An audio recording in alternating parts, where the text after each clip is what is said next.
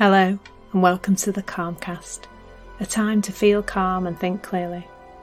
I'm Claire Downham, the Queen of Calm, a transformational life coach. I was a burnt out head teacher who finally made the journey to calm after years of trying, and I want to prevent you from having to do the same. The Calmcast is a series of short explorations, gently guiding you back to your natural state, which is calm and clarity.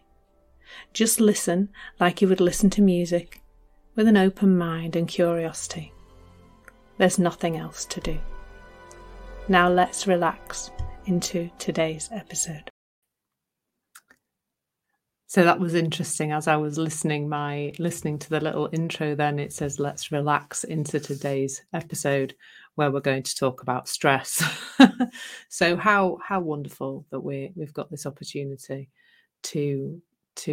I've got this opportunity to share something about stress. And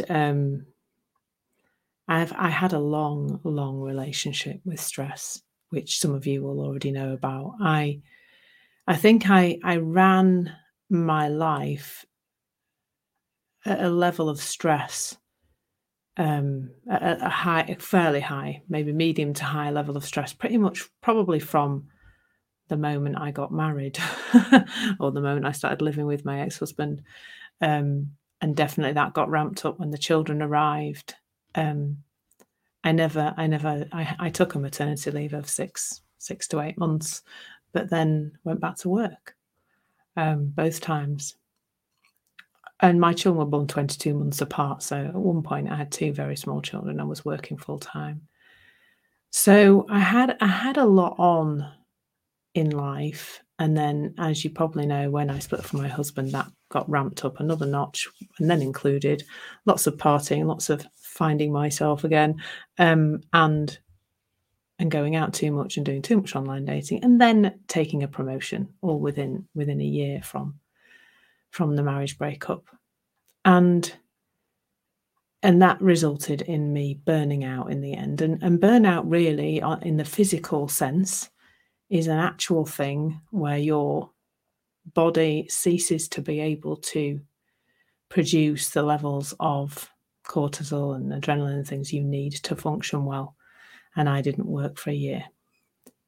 Now, when I used to talk about that episode of my life in the talks I used to give, I would always attribute the stress to having a lot of things to do, and my decision really to do a lot of things in the world, and that meant that I had a busy life. I had a lot to do in each day, and I had a lot to think about, which meant eventually my sleep started to go to pot because I was doing a lot of thinking about things. And I see that really differently now. First of all, it was in the seeking of me feeling okay in the outside world that really was the cause of that. That I felt I needed to do things and create things and make things be a certain way and control things in the outside world in order for me to feel okay. So that's the first thing to know about stress, is that, well, it is always, this is not a blame game, and this is not without compassion for people who are feeling stressed right now, but it comes from a place of seeking our well-being from the outside in the first place. But also what then reinforces that is the idea that stress is created from the outside in, that it is our circumstances that create stress. That there are, I was a primary school head teacher, and when I say to people I burnt out when I was doing that job, they immediately attribute that to the job. Now, I'm not saying that teachers and head teachers are not under a great deal of pressure, that they have a lot to do. But if like for my case, if it was my circumstances that made me ill, then surely everybody, and I did have people who were in similar circumstances to me, Everybody would have gone down the same path. Everybody would have burnt out.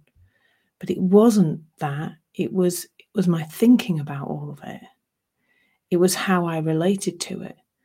And there's still no blame going on, because we're all doing the best we can with the thinking that looks real to us.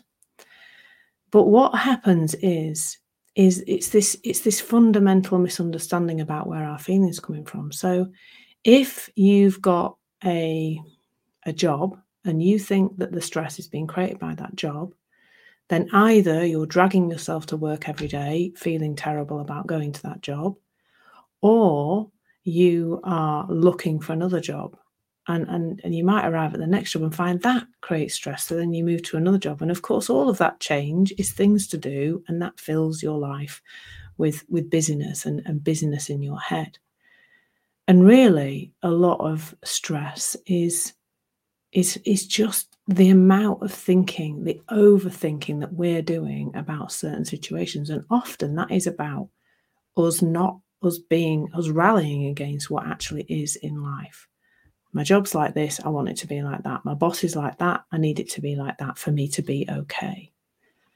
My partner is behaving in a certain way and I need them to behave differently for me to be okay. I need the news to be different. I need social media to not be so annoying. I need all these things to be okay for me to feel okay. And the thing is, the world's saying that stress works outside in. So then it says, okay, well, you've got all these things that are happening in life, they're going to happen. So what you need to do is you need to manage that. You need to manage the stress. So if you think about the model of well-being that I look at, which is we have innate well-being, and you will have noticed that even if you're feeling really stressed, you do fall back into that. You have moments of calm, you have moments of clarity, you have moments of feeling okay. That's there all the time. You can fall back into it just like that, despite the circumstances staying exactly the same. So that's something to notice about yourself. How many times, even when you feel very, very stressed and it all seems to be going to pot, how many times you just do fall into a place of calm. So that's available all the time. And then we have the busy-mindedness that is creating that stressful feeling. That feeling can't come from the outside if you think about it, because that feeling is generated by adrenaline and cortisol inside your body. How does your annoying boss put adrenaline and cortisol into your body to create that riled up feeling, to create the stressed feeling? Do they have a syringe? They can't do that, can they? And if it was the annoying boss, every single person in the company would be experiencing that person in the same way. Everybody would experience that stressful job in exactly the same way, if that's the way it worked. But that there's, there is this middle, let's call it a middleman or a middle woman, that is our thinking and how we're relating to things. So, but the problem is that the world isn't saying that. The world keeps telling us that it works outside. So the world says these jobs are stressful, these situations are stressful. Over the last 2 years, how many times have we been told there's an increase in stress, there's an increase in mental illness, people are feeling worse, and it's because of lockdowns, it's because of this, that, and the other. But if that was the case, then everybody would be having the same experience. They'd all be identical, wouldn't they? But of course, if you're being told lockdowns can make you feel bad, stressed, or your job is the kind of job that makes people feel stressed, and you start to feel a riled up feeling, you've been told to read that as an indication of the outside circumstances. So why wouldn't you? Of course, it makes sense, doesn't it? To read that as something to do with the outside circumstances. So that's what we do. We think, well, I feel stressed. It's because I've got this horrible job. Society says my horrible job is really stressful. Society says bosses can't speak to you like that. And having 100 emails a day is stressful. So I feel stressed. And that enforces or reinforces the misunderstanding about what that feeling is telling us. Because that feeling is information, that riled up feeling is information from your wonderful system to let you know about your state of mind, to let you know that that calm and clarity and well-being that's always available to you, to let you know that you're not connected to it right now, that you've got busy in your mind. The well-being's still there, but you can't experience it at this moment. It's telling you about your thinking. That's what the feeling is. It's information. Now, that's such a different premise from which to come from, isn't it? You think that feeling is telling you about the outside world, then there's just more to do to control the outside world or control your feelings through stress management techniques, which are exhausting. I know, because I tried a lot of them. So then you're more busy-minded because you've got the stress anyway of the thing, and the thing is still there making you feel stressed apparently. And then you've got all those tools and techniques over the top. And so then how would you connect back to what's already inside you? It's difficult if you don't even know it's there. But I'm here to tell you that it is there. That's inside you all the time. And that's just so reassuring that you can fall back into that any moment of any day, no matter what is going on in the outside world, no matter how you're feeling. You don't need to do endless stress management techniques because it's thinking, and thinking passes, and it takes the feeling with it. Might leave a little remnant of hormones around your body, but it will take the feeling, most of it, the bulk of it, with it. And that's what I'd love you to know today. Just that's available to you all the time. Never ever goes away. Just watch yourself today and see how many times you fall into that lovely place.